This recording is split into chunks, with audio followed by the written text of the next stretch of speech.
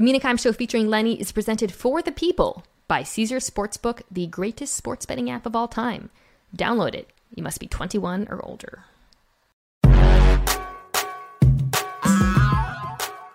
Welcome back to the Mina Kimes Show featuring Lenny, the only NFL podcast where one of the hosts thinks if you have to hire a coach, it means you've been a bad boy. That's Lenny. I'm Mina Kimes. He had a dog trainer. It helped a little bit. He still barks a lot. You've met him. Maybe you can vouch. Yeah, I think Lenny needs a therapist, not a trainer, to work through his issues.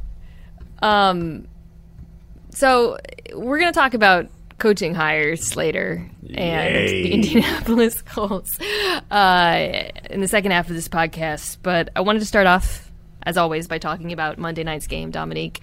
So here's my first thought. The Ravens have played a lot of weird games this year, have had a lot of crazy things, meltdowns, whatever, incredible comebacks. This was just a very normal beatdown. This is just one team being a lot better at football than the other team. Just starting there. I mean, the discrepancy was pretty obvious. It's the foundation of football stuff. If you can run the ball and play defense, you're going to be all right. And that's what they did all night. They ran the ball effectively. Looked like the old Ravens. They played less aggressive old Ravens defense, but just as effective old Ravens defense. A lot of pass rush, sacks, and pressure, good coverage downfield. Andy Dalton had flashbacks of his Bengals days, and it was just a good old-fashioned beatdown. And the Saints aren't a bad team. It wasn't like they beat up on a bad team. They beat up on a team that's... Yeah. We just saw beat down another team dramatically. The Ravens. Well, let's talk about the Ravens defense first, because I think that perhaps is the more interesting development in some ways. I mean, we'll talk about Lamar Jackson in a second, who's obviously playing without Mark Andrews, and Rashad Bateman, who's out for the season. But, this is a defense that through the first 4 weeks of the season looked bad, right? I mean, I would say, the Patriots game, the meltdown against Miami had me really rethinking, is this team actually a contender? Because coming into the season, we thought they've got this new defensive coordinator, Mike McDonald. They got a lot of talent, especially in the secondary. Let's see how they look. And through the first few weeks of the season, they were bad. So they've, I believe, been improving every week since then. What would you attribute that improvement to for the most part? Yeah, I mean, I think it's like switching systems is the easy explanation to it. Yeah. It's like you got to get comfortable. There are a lot of things that happen that are second nature. You don't have to talk about, you don't have to work through when you're comfortable in a system that you've been playing for a long time. And then there's a lot of things that you have to learn. And I think getting comfortable with those things is the explanation. Like when you see blown coverages is something that was a big hallmark of this defense early in the season. You don't see those anymore. That suggests that they didn't know what they were doing, and they've addressed those issues, and it seems like they've got it figured out. And it's two very different styles of defense. I guess Wink Martindale's defensive style is very different from everybody's defensive style. So adjusting to that is going to take some time. And I think I would be more concerned about this team if they were younger. It would feel like we don't know who they are, but it kind of it kind of feels like it makes sense. Like they were just learning, switching, and developing in there, and they are a pretty good team with a lot of talent and veterans that can figure it out. Well, speaking of age, I mean, this is like the best pass rush of 2013, right? Like Calais Campbell, JPP, yes. Justin Houston turning back the clock. That to me has also been probably a big factor. I think what you said about the secondary in particular, those busted coverages we saw earlier on disappearing is significant. But also the pass rush was non-existent through the first few weeks of the season. And I wouldn't say they have one of the better pass rushes in the NFL, but it has started to heat up in recent weeks. And some of that is just the standard rush. I think, Houston in particular is playing exceptionally well. And I think unlocking Odafe Owe a bit. We'll see if they get David Ojabo, who was their draft pick, who tore the Achilles for Michigan, back. But also, it's pretty creative up front, and that was, I think, something we expected out of Mike McDonald. He's not Wink Martindale, where he's going to blitz 50% of the time. But when they do blitz, it always looks a little bit different. That was something that jumped out to me in this game. The first sack I loved, where Houston was occupied by the guard and the tackle, the left guard and left tackle, and then you had Queen blitzing, and Alvin Kamara meets him, who's in pass pro, and then Houston loops around for the sack. Or then you had Marlon Humphrey, I think, had the second sack, if I remember correctly.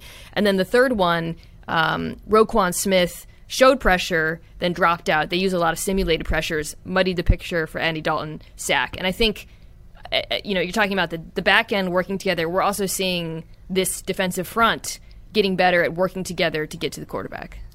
Yeah, and what you see with the reason why this, like, I think you said 2014, this would have been the Pro Bowl defensive line. So good. You tend to, like, talk about aging players as they can be the player we remember less often, but they still have it in them. If you got a bunch of them, they just got to make sure they time up their peaks, like their turn back the clock moments, so that they always have one of them. And Justin Houston decided to have one on Monday night. Maybe next week it'll be. Well, I guess Calais had a good game too, but maybe next week Calais will get a bunch of practice. Yeah, he's not always like. Good. Yeah, he's not always like jump off the screen, but he's just always like a problem because he's so big and athletic. So he's one of those special athletes that you're like, that's not fair. Like gives you Jadeveon Clown, not even Clown, he's bigger than that. More like Myles Garrett vibes. It's like, why are you so big and why are you like, your frame is that of an athlete, but your size is that of a knot. It's a giant. It doesn't. Yeah. I had a chance to meet him in person for the first time at the Super Bowl this year, and I was just kind of like, when he stood up, and then I stood up, I was like, I've been around football players. I've never been around a human being shaped this way. Kind of like it just doesn't make sense. Actually, something occurred to me. I want to throw this out for you. The Ravens front is pretty cheap, and they've invested a lot in their secondary. What do you think of that approach generally, having a younger, they got draft picks as well, higher paid secondary, and then maybe leaning on veterans up front? Because, edge rusher and defensive tackle, I think, are a position that ages better than cornerback and safety, so maybe there's something there from a bigger picture. Yeah, I think there definitely is. I think from a, like, talent or, cap allocation standpoint, spending your money in the secondary is never a bad idea. The only time I think that it's risky is like if you miss, because like those are issues, and I guess that's why like Humphrey is proven, and Peters is who's also, he's an older proven guy. I think spending the money there, like injuries you can't predict, but spending the money there is a smart place to spend the money because it's a hard thing to address and develop otherwise. But I do think that up front, so it feels like it's kind of the opposite of like the 49ers. More than anything, I think it's like, it's like invest in one thing, if that makes sense, which is not be like dominant in an area. Yeah. And we've talked about this a bunch of times, is like just my general philosophy, if I can call it that. Offense and defense is like, be really good at one thing, and then you can like find ways to compensate off of that or build off of that. And it's clear that they have invested in their secondary. They drafted a safety. They brought in more safeties than we thought that they needed, but they're finding ways to use them all in two like number one level corners, and then you can like figure it out elsewhere. They've also now invested in linebacker, and I guess that's the final thing I want to talk about with the defense. Roquan Smith's debut comes out like literally in the first series. That third down run stop he had was kind of his welcome to Baltimore moment. But I was really curious to see what he would do for the rest of the defense, and I thought the early results were super encouraging because he is so good at so many things: coverage, blitzing, tackling. It enables the rest of the unit to play a little bit freer. Notably, I thought this was one of Patrick Queen's best games as a pro, and it's, to me, not surprising. Of course, you bring in one of the best, off-ball linebackers in the league. Of course, he's playing a little bit freer, and I really liked seeing the two of them play together, and I think it's going to pay dividends throughout the season. Yeah, Roquan Smith's coverage was really impressive in this game to me on Alvin Kamara, and like Roquan's a guy who is good, you hear is good, you see him every now and then, but you don't watch a lot because they haven't been relevant, but like watching him and really keying in on him because it was a trade, it's like, yeah, I get why you would go after this guy, because again, it speaks to the idea of taking pressure off of other places. Is Roquan can carry, and you don't have to, like, when you go up against one of these running backs who's effective out of the backfield, you don't have to like dedicate a bunch of players to being like, hey, we got to make sure we play zone because we can't man up on this guy, or we got to in and out him. It gives you more flexibility elsewhere. Just kind of go back to what I talked earlier about Mike McDonald, who likes those simulated pressures. He's kind of like the perfect linebacker for that, because he can blitz and he can cover so well, and that's going to be when you think about teams like the Bills, you know, simulated pressures are one of the rare things that Josh Allen has struggled with. So having that in your pocket, as the Ravens do now, is pretty significant. Yeah. And they took Roquan out and dime too, which kind of surprised me. I guess it's just because he's still learning things, but like that's one of the things that we talked about last week. One of the really important things was the 49ers and their flexibility with their offensive personnel. A guy like Roquan Smith is a guy that would take that stress away from you, and where you're like, all right, fine, put Christian McCaffrey out there. Roquan will be comfortable in space. All right, put him in the backfield. Roquan's fine with that. And so many other teams are like, man, we're going to have to put a safety in. And then they're like, fine, put a safety in. We'll smash right in your face with this safety trying to play linebacker. So Roquan gives them some flexibility. Hamilton's been good, too, in their dime packages, the first-round pick, Guy Hamilton. Increasingly, I notice him more and more every week. Obviously, he had the interception that didn't count in this game, but he's been better in coverage every week, too. So Ravens defense, arrow pointing up. Ravens offense ran the damn ball. Not sure what else there really is to say about it. They were missing a lot of players, obviously. I thought the offensive line looked dominant run blocking. That was kind of my big takeaway. Yeah, they looked dominant run blocking. They ran the damn ball. Lamar's special. He'd like push his linemen out the way because they're taking too long, and then juke that was amazing. Matthew, and still, he's just a special player. Even in a game like this where the numbers aren't like eye popping, which I guess 80 yards as a quarterback rushing should be eye popping, but it's not for Lamar. It's still like, if you watch, he's one of those players that, like, if you watch the games, you're like, oh my gosh, there's one guy that's different than everybody else, and the injuries, this team, like, I feel like they always have a lot of, like, key injuries. I don't know what it is, but without Andrews and without Bateman, they still were able to produce. And that's the scary part for them in the playoffs, is if they can drag somebody into their playing their style, then they can beat anybody. But if their defense makes a couple early mistakes and they're trailing, we're going to have to listen to people say Lamar can't bring them back, when in actuality, like, look at the rest of the good quarterbacks in the league. Look who they have to throw to. I mean, like, I pride myself in knowing a lot of NFL players' names. I was like, who's 13? Who's 10? Like, these Ravens pass catchers, I don't remember. Likely 80 always jumps out to me now, but I'm like, I think that's James Prochet. I guess that's too bad. Like, he is. Yeah. That's the thing about the playoffs that I worry about, is, like, we're going to have this conversation, and we're going to have to listen to people say he can't win the big one because he can't pass from the pocket. And then he's going to be playing against, like, Josh Allen, who his top two receivers are better than every receiver. I mean, maybe even more than that, every receiver that Lamar has to throw to. And the same is probably true for Kansas City. I guess maybe if they get Tennessee, we can have an old school slobber knocker and no receivers can catch the ball. Tennessee is like the one team that I would really actually think would give them a lot of trouble on defense. But did you see, I posted the dots of the Isaiah Likely touchdown where he leaked behind. Yeah, I saw it with the gravity. It just like Lamar rolls right. It was Tyrann Mathieu, who had a bit of a rough one. Lamar rolls right, and literally the entire Saints defense is like pulled with him. That's why I like the dots, and you can really like see that visually. It's so insane. I said it's wild. When we were talking about on Get Up this morning, I said that he's a walking play action touchdown, but in actuality, that's a halfback pass. Like, that's a trick play.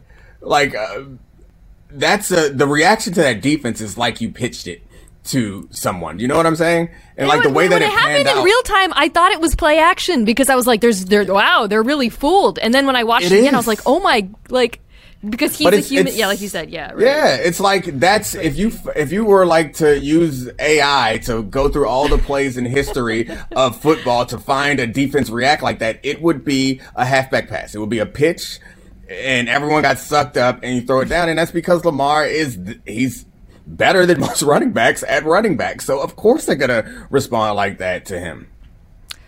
Let's talk quickly about the Saints. Dennis Allen said after the game that I think he said they're either sticking with Andy Dalton or it was like a rough day at the office. Unfortunately, it's his second rough day in prime time. Not that Andy Dalton is in a terrific position there either with some of the limitations that offense has. Would you go back to Winston? I don't think it matters. Yeah, but sure. I mean, I guess the Winston is upside. Like high risk, high reward. Like Winston's gonna throw a pick for every touchdown he throws. You just hope that he can give you a couple games where there's few turnovers. Like they're going to be more exciting and impressive offensively, but also put their defense in tough situations. So since their defense is talented, I guess that seems like the better recipe is like, we have a guy that's going to get us some points, but he's also going to give you a short field sometimes. So that feels like it makes more sense. But Calais Campbell tried to make that decision real easy for Dennis Allen. My God, we talked about how big he was, and he hit Andy Dalton in the back. Oh gosh, and his really next snap. painful. Yeah, I'm sure once by the time Andy got his bearings, he wanted to play football again. But at that moment, that very moment when he got hit, he thought, why am I here? I want to be home. Yeah. Yeah, put in Jameis. Jameis got bad back. God, that would have been awful. Yeah. It's hard to not feel like the Saints are kind of out of it. I think, you feel good about, first of all, Chris Olave, again, fantastic. I love watching him play. He already is such a professional route runner. You know what I mean? Like he's just so smooth. But like when you watch the TV copy, he just is open. But then when you go back and watch, he's he can run every route. And these guys are so good, man. Use of leverage. I mean, he's just his ability to modulate his speed. He's just a very, very, very good wide receiver. He's the number one. So you feel good about that. But for a team that did invest a lot into this season, I guess it's the NFC South, so anything can happen. But I don't know. The defense has really been underwhelming. Let's talk about the defense for a second, just kind of wrap it up here. I really, Lamar's a very unique challenge, and I think most teams will struggle in run defense against the Ravens for various reasons. But I guess it feels like some of the choices they've made in free agency and whatnot have just not paid off for them. Yeah, I mean, the saddest thing about this team is that they don't have a first-round pick, and they gave it to the Eagles. So, as bad as things are in a year where there are quarterbacks in the draft, they're not going to get one. And the Eagles, of all teams, the Eagles are going to get... The Eagles, freaking Howie Roseman, is going to get their stinking first-round pick. Times like this, I'm glad I don't really root for any team. That would infuriate me if I was like, oh my gosh, the freaking Eagles again. Yeah, Saints feel like a team that just needs to take a flyer on a second or something and see if they can develop them. It's almost I don't know. It's hard to even. Obviously, we all thought losing Sean Payton would be huge, and I think it has been huge. But probably with Payton, this team would have a couple more wins, just scrapping them out. But it's hard for me to think that they would be competitive. Even the pass rush is underwhelmed a little bit. I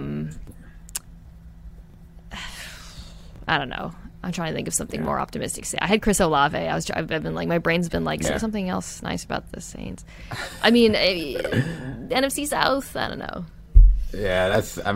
The NFC South is the most positive thing you can say about him. I do think the Chris Olave point is a good one, but I'm sorry to bring it down again.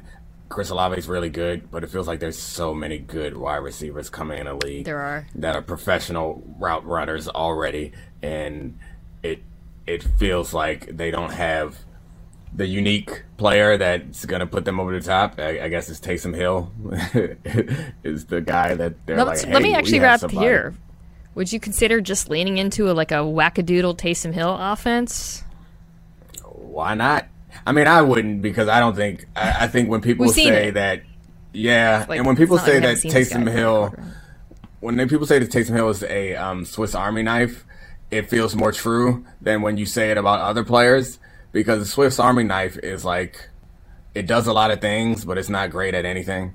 Like, you would rather have a real knife or a real fork or a real corkscrew, and that's how I feel about Taysom Hill. And that's the thing about, like, a wackadoo Taysom Hill offense is – the closest version we have of that is the Lamar Jackson offense, right?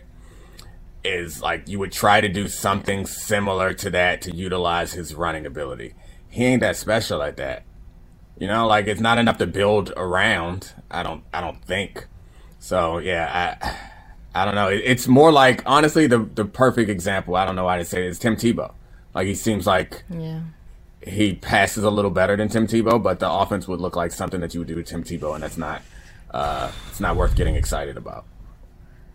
Nail file works pretty well on the Swiss Army knife. You probably never used it, but yeah. But you wouldn't rather just have a real nail file? Yeah, I don't know. One more nice thing. I mean, maybe Trevor Penning will be that dude when they get to see. You know, obviously he's not playing, but that was the other. Food's really good in New Orleans.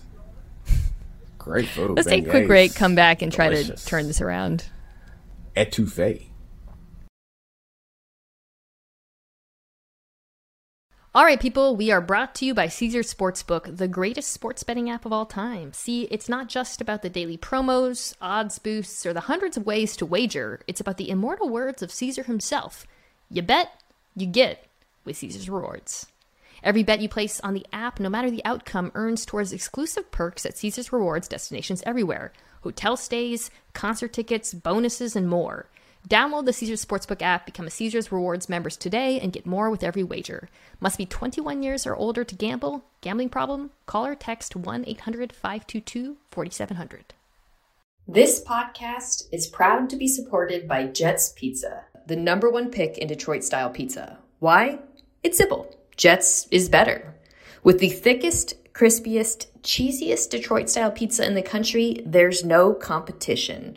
And I have to say, speaking from experience, recently, having tried it for the first time in Detroit, it is absolutely delicious.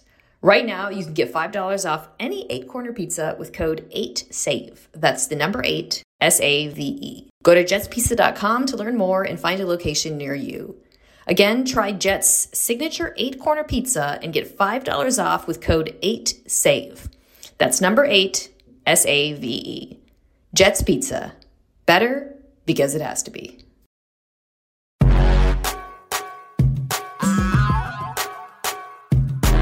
All right, Dominique, you sent in winners and woofs on time this week. They were ones that you had done before. I always send them on time. They just aren't good most of the time. One of the woofs, which is the Colts, we're gonna spoiler alert. We should probably talk about it a little bit longer than the others, so we'll breeze through the other ones. Who's your winner? I think it's the Jets. And as much as I want to talk, why is that funny? Is this going to be a classic Dominique winner where it turns out to be kind of an egg? No.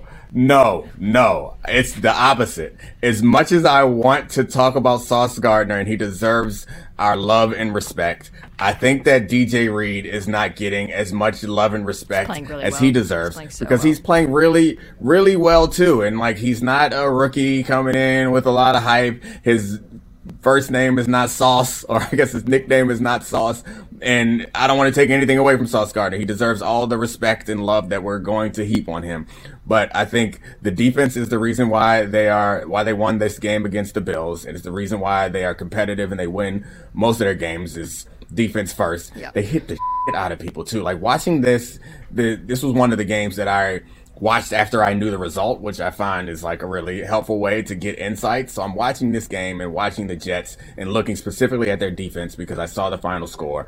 And it just from the start to end, They are physical as hell, and that wears on teams. And also, DJ Reed, week in and week out, I've been thinking this for a while. He's not getting the attention or credit he deserves. Is playing really well opposite Sauce. He was really good in Seattle, too. I didn't follow him as well. I was sad.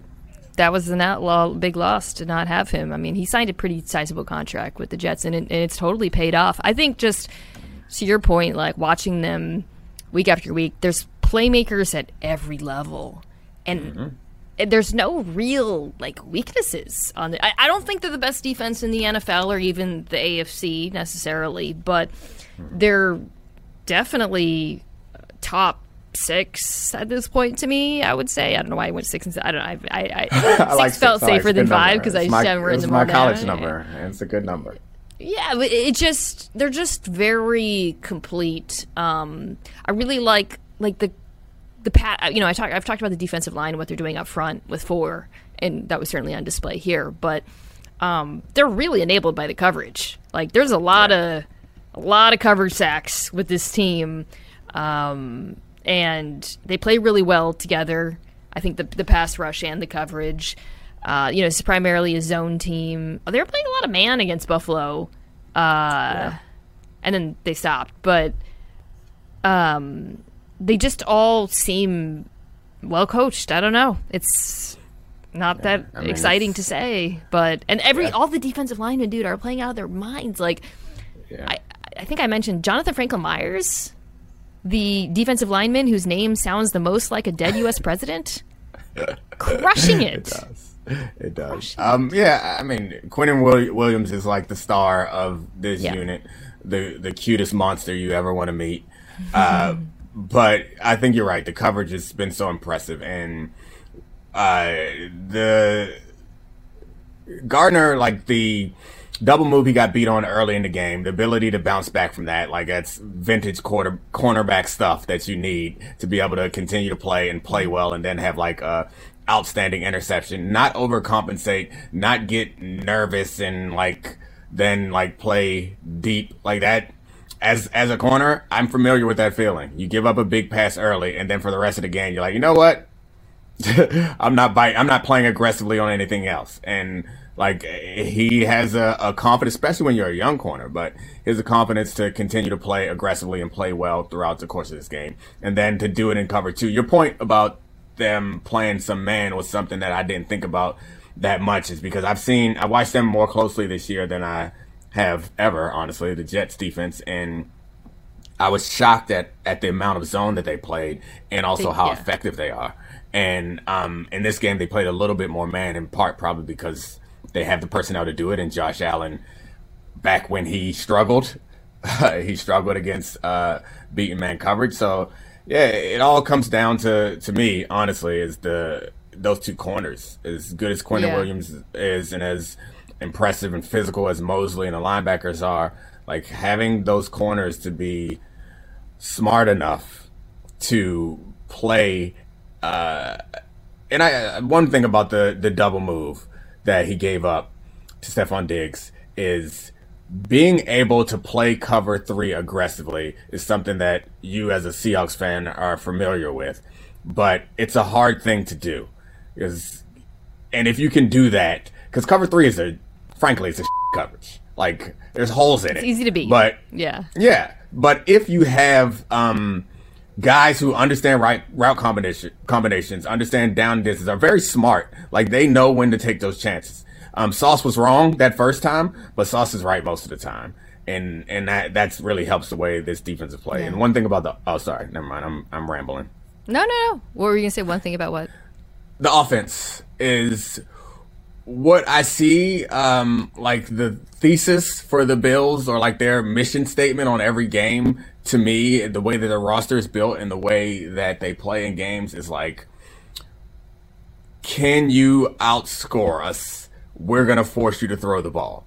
And their strategy, it feels like to me, is we're going to score early and get up, because their team is built, their defense is obviously built to play 2 high safeties with 2 really good safeties and a lot of good pass rushers and less talent at corner.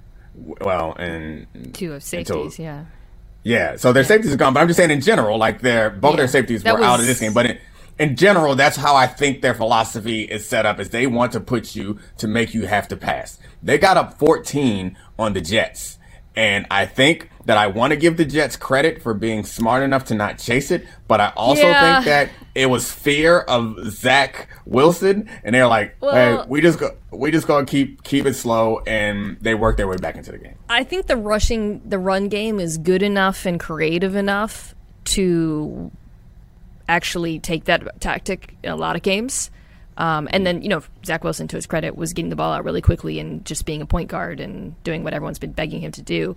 But like that final drive where they just ran the ball a zillion times, they ran like the same counter run 3 times in a row with James Robinson on that drive. A lot of that I do think was about the absence of Matt Milano, and this was like the Matt Milano Bills MVP game, because they could not stop the run there. But I do think that there's a little bit of a formula with New York that's emerging, and just because this defense looks really good, they're going to be competitive in a lot of games, and that's really fun. All right, so my woof. We'll do my woof, and then we'll actually. Sorry, I'm a little bit up against it, guys, because I have to catch a flight. My woof is the Indianapolis Colts, and did you watch the press conference announcing our? I saw clips. I didn't watch the whole thing, but I think I probably saw the important parts. Yeah, I mean, I want to talk to you about, obviously, the hire, and you and I talk a lot about coaching hires and diversity and all of that, but I think, first of all, I just checked the Colts, because if you're a Colts fan watching that, I'd think, damn, we're screwed because of the owner. Like, forget, we don't know how long Jeff's going to have this job. He said, we don't know what's going to, he said Chris Ballard's going to keep his job, which I think Chris Ballard probably deserves more criticism than any of the coaches for what we're seeing, but that's neither here nor there. But the owner looks so impulsive and illogical, and I don't trust that guy to make good decisions, and he hasn't made good decisions. So I think that, to me, was like the most alarming part about all of this, just seeing him talk. Yeah, I mean, even a broken clock is right twice a day. Sometimes the sun shines on a dog's.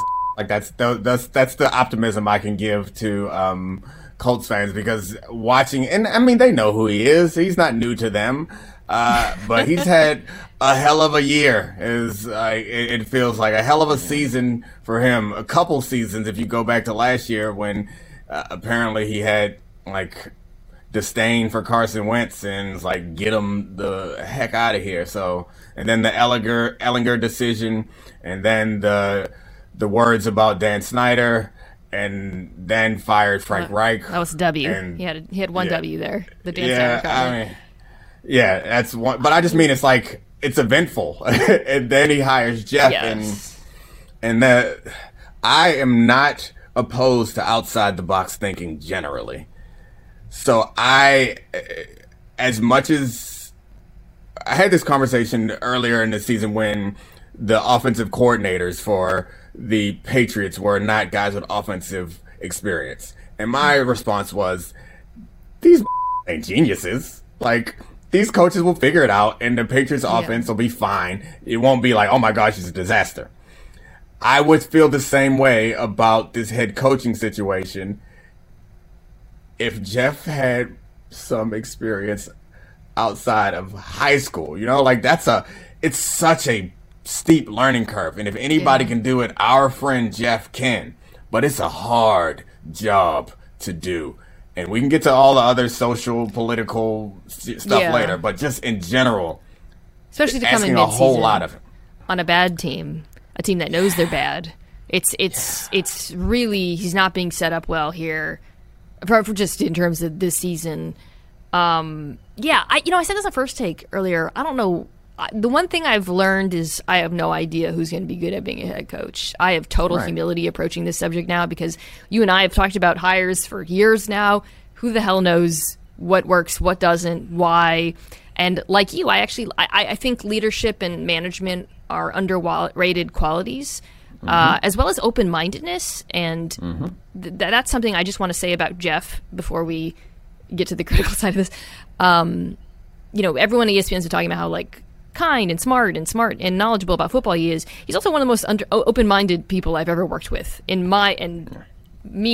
Mina Kimes, that matters a lot in my interactions from working. So I think he has like the makeup for it. So whatever. So it's a tough job. He lacks experience. He has some qualities I think are great and is just an A+ human being. Everybody is also correctly upset about the process here because this is Exhibit A for... It's not just the only reason why there's a pretty pathetic amount of diversity amongst coaching ranks, but when we try to explain it, other than just saying a blanket racism, when we look at some of it, which is, but like when we look at how it like what happens, I guess, in action, one of the things that comes up time and time again is the network effect, the relationships, the fact that these opportunities are given to white coaches with less experience, and it is impossible to ignore the fact that pretty much all of those things clearly apply in this particular decision in this process. And also, Jeff may be great. Yeah. But we cannot get away from the fact that this way this process went. The one thing that I got a little bit of humor out of is thinking about a lot of white coaches probably feel like black coaches normally feel right now. Oh, yeah. Because, like, black coaches sitting around, like, Wes Bradley, are... John Fox. Yeah, exactly. Black coaches are normally sitting around, and occasionally you'll see somebody like Cliff Kingsbury, and I suspect that there are a lot of black coaches that are like, what the hell? Like that, things like that happen. Or, like, Staley, like, comes out of nowhere and is a head coach, and then all these other, like, wannabe, like, McVay people who don't have a ton of experience, which then all of a sudden, just like Irsay said, now coaching experience is bad because it makes coaches scared. How do you feel if you're John Fox and he's like, nah, we're not going to promote you because you've been here too long. You're probably scared. You might listen to analytics. Yeah, and then he took a stray at analytics. What are you talking about? Almost as wild as when he said, I don't know how to make sausage. What? Who asked you to make sausage? It's just... Anyway, the point I was trying to make, I don't know anymore. It's frustrating, but yeah, this is the issue with the process. Is no matter how many Rooney Rules you institute, it comes down to a decision that's going to be made by one person, and that one person either has conscious or subconscious biases that the statistics fully support. Yeah, I mean that's a pretty good summary of the root cause of all of this. It's it's not a meritocracy. Nope. Anyone who thinks it is lying to themselves. It always makes me laugh how like people are so critical of owners rather in their decision making, but then when you suggest that like they're not, it isn't a meritocracy, and they're like, well, how dare you question my owner here? And it's like, yo, you them all the time. Like these guys are human; they make bad choices. And by the way, I want to go back to like what you just said and what I just said, which is we're not saying that Jeff is. We're just talking about this is just a thing that happens over and over and over, and this is a pretty egregious example of it. I mean, Jeff got a call from a crazy man and said, "Hey, you want to be a head football coach?" And he said yes, just like all the rest of us would. I would love to hear from Jeff. Just like, I don't know, man. This is a tough thing to walk into, but he is. Yeah, he likes a challenge. I'm not gonna pretend that I'm not gonna be rooting for him, but we also have to be honest about what this is and why people are upset. And I get it. It's also an interim job. How often do interim coaches become the head coach? I don't know. Freddie Kitchens is the one that comes to mind. Yeah. I don't know. There was some conversation. I mean, it tends to be these bad jobs where it seems like you're just a placeholder. Those are often jobs that go to black coaches, which I guess is it makes this it's like it's like do you want this job? I don't know. Like you didn't have a bad resume. Like the Steve Wilkes, Vance Joseph. But also, I mean, it just no matter what, it positions you as a head coach. Right. You know what I mean? So it's like exposure. Yeah. Right. And now you're thought of as like a head coach. And like Dan Campbell got a really outstanding contract with the Lions after having an interim job where he did not have a whole bunch of success with Miami. But now all of a sudden he's a head coach. And so it's an advantage that Jeff gets that Reggie Wayne would not and did not. Has there ever been, like, what has been the most surprising hire of a black coach ever? Raheem Morris was really young, wasn't he? Like, I feel like that was a shocker. I don't know. The fact that Hugh Jackson got another shot surprised me. You always bring up Hugh as the counterexample. I'm like, it's one guy. It's rare. It's, like there have been, I'll just wrap this up. There have been for everyone who's upset about it, there's been numerous studies, professors who have looked at the resumes, records, tenures of black and white coaches, and the results they speak for themselves. Black coaches get fewer opportunities. They require more experience to get those opportunities. They're given less leeway when they get those opportunities. So this is not a matter of debate. It just is what it is. So that is why we are talking about it. All right. That was my woof. So your woof was the Cardinals, right? Speaking of Cliff Kingsbury. We can skip them. Just say one reason why. Do you feel like it's over? It's it? I think it's in part because the coach firing has started, that Cliff Kingsbury should be on high alert, even though they got him an extension. But I don't know. They just don't seem to be getting any better. They're not any more formidable. And also Call of Duty is out, which is funny. And that extension is more egregious than any of the... Because at least if you hire a guy like a Cliff King, whatever, you can say, well, we don't know. Y'all knew. Yeah, it's so weird given that they had 1 year for Steve Wilkes. They knew that he wasn't the guy immediately. Cliff Kingsbury has given you multiple years of underachieving and is currently underachieving, and you was like, hey, how about you stick around a little longer? He's really the poster child for this at this point. Is. I feel like it's pretty, especially the extension is just outrageous.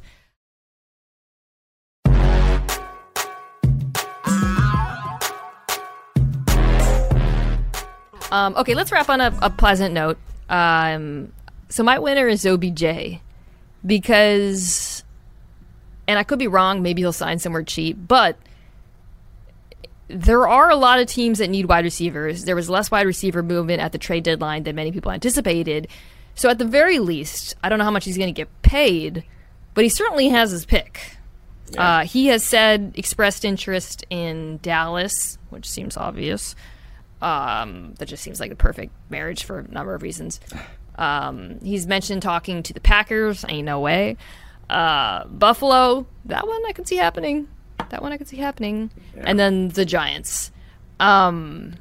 Which of those four teams... I wanted the Ravens to sign him. I just don't think they will. I don't think he'll go there. Which of those four teams would you like to see him on? I mean, I think it's Dallas, obviously. Is the one that you feel like it could change things if he's healthy and is some version close to his peak self. You add him to Dallas and that team becomes something different because CeeDee Lamb has not developed into like a top of the league receiver that Odell Beckham is at his peak. So that seems easy. Sending him up to Orchard Park doesn't, I don't know, I guess it'd be fun, but it doesn't change anything to me. Think? As long as, I mean, Gabe I Davis guess him, is... opposite Gabe, put him opposite Stephon Diggs. It's two-man coverage monsters. Gabe Davis isn't that guy, but I guess when you look at their offensive production at its peak and when they're healthy, I'm not sure that Odell Beckham changes it as much as he does for the Cowboys. If he, again, it's a big if, because he hasn't worked out for anybody yet. We don't know what he's actually doing. I would say I do think the Bills actually need him because they can't run the football consistently. Dallas can. So they're a bit one-dimensional on offense, which makes this Josh Allen injury all the more concerning, by the way, because he is their leading rusher. So I feel like leaning into being a just dominant bombs-away passing attack, especially given that Davis has been a little bit unreliable a lot unreliable, frankly. This should be the strategy, like, for receivers going forward. Like, don't get injured, but become a free agent and then sign a 1-year deal at week 10 and then ride it out, get you $15 million, then do it again next year. He was trying to do that last year, but yeah, well, it wasn't why he was traded or whatever. Yeah. But I mean, we're also obviously assuming he's still OBJ. And what OBJ is a vertical threat, elite route runner, like you said, a man coverage nightmare. To have him as a number 2 wide receiver, he's also like a yak monster. It's like you can throw him a short pass, ball in like his hands. He's everything that you would want from a receiver, and this just feels like Jerry's just going to throw whatever at him. Yeah, that's kind of why as he should. All right, Dominique, it's been good chatting. I'll see you next week. See ya. Safe travels.